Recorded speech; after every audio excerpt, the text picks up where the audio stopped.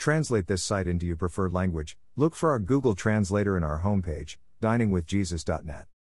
Traduce este sitio en tu idioma preferido. Busca nuestro traductor de Google en nuestra página de inicio va, diningwithjesus.net. Pastor Chris White says to all of you, hello my friends. May the Lord bless you today.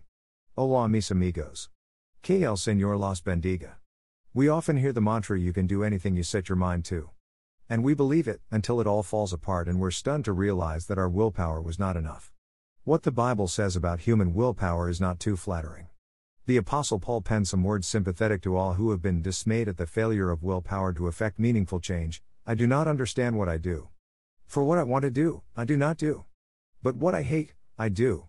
For I do not do the good I want to do. Instead, I keep on doing the evil I do not want to do. Romans 7:15-19. Paul understood that, as strong as our willpower may be, it is not enough to overcome all temptation or keep our lives honoring to the Lord. Willpower is a strong determination to do something or not to do something. More difficult tasks, such as quitting smoking or losing weight, require more willpower. New Year's resolutions are one way we often try to exert our willpower over areas that are out of control. But by mid-February, our willpower has usually run out, proving that it is not strong enough to overcome our greater passion to please ourselves. As the proverb says, as a dog returns to its vomit, so fools repeat their folly, Proverbs 26:11. We've all been caught in the cycle of folly at one time or another. Willpower alone is not strong enough to overcome habitual sin. God offers us something stronger than willpower. He offers spirit power, Ephesians 3:20. It is willpower that controls our actions and emotions, but our wills are fueled by something more powerful. We can think of our soul as a train, and the will is the engine. Wherever the engine goes, the train goes. The engine pulls the boxcars of experiences, perceptions, needs, motivations, and actions. But directly behind the engine is the fuel car. Without fuel, the mighty engine can't move. Before we surrender to Christ, our will is fueled by our flesh.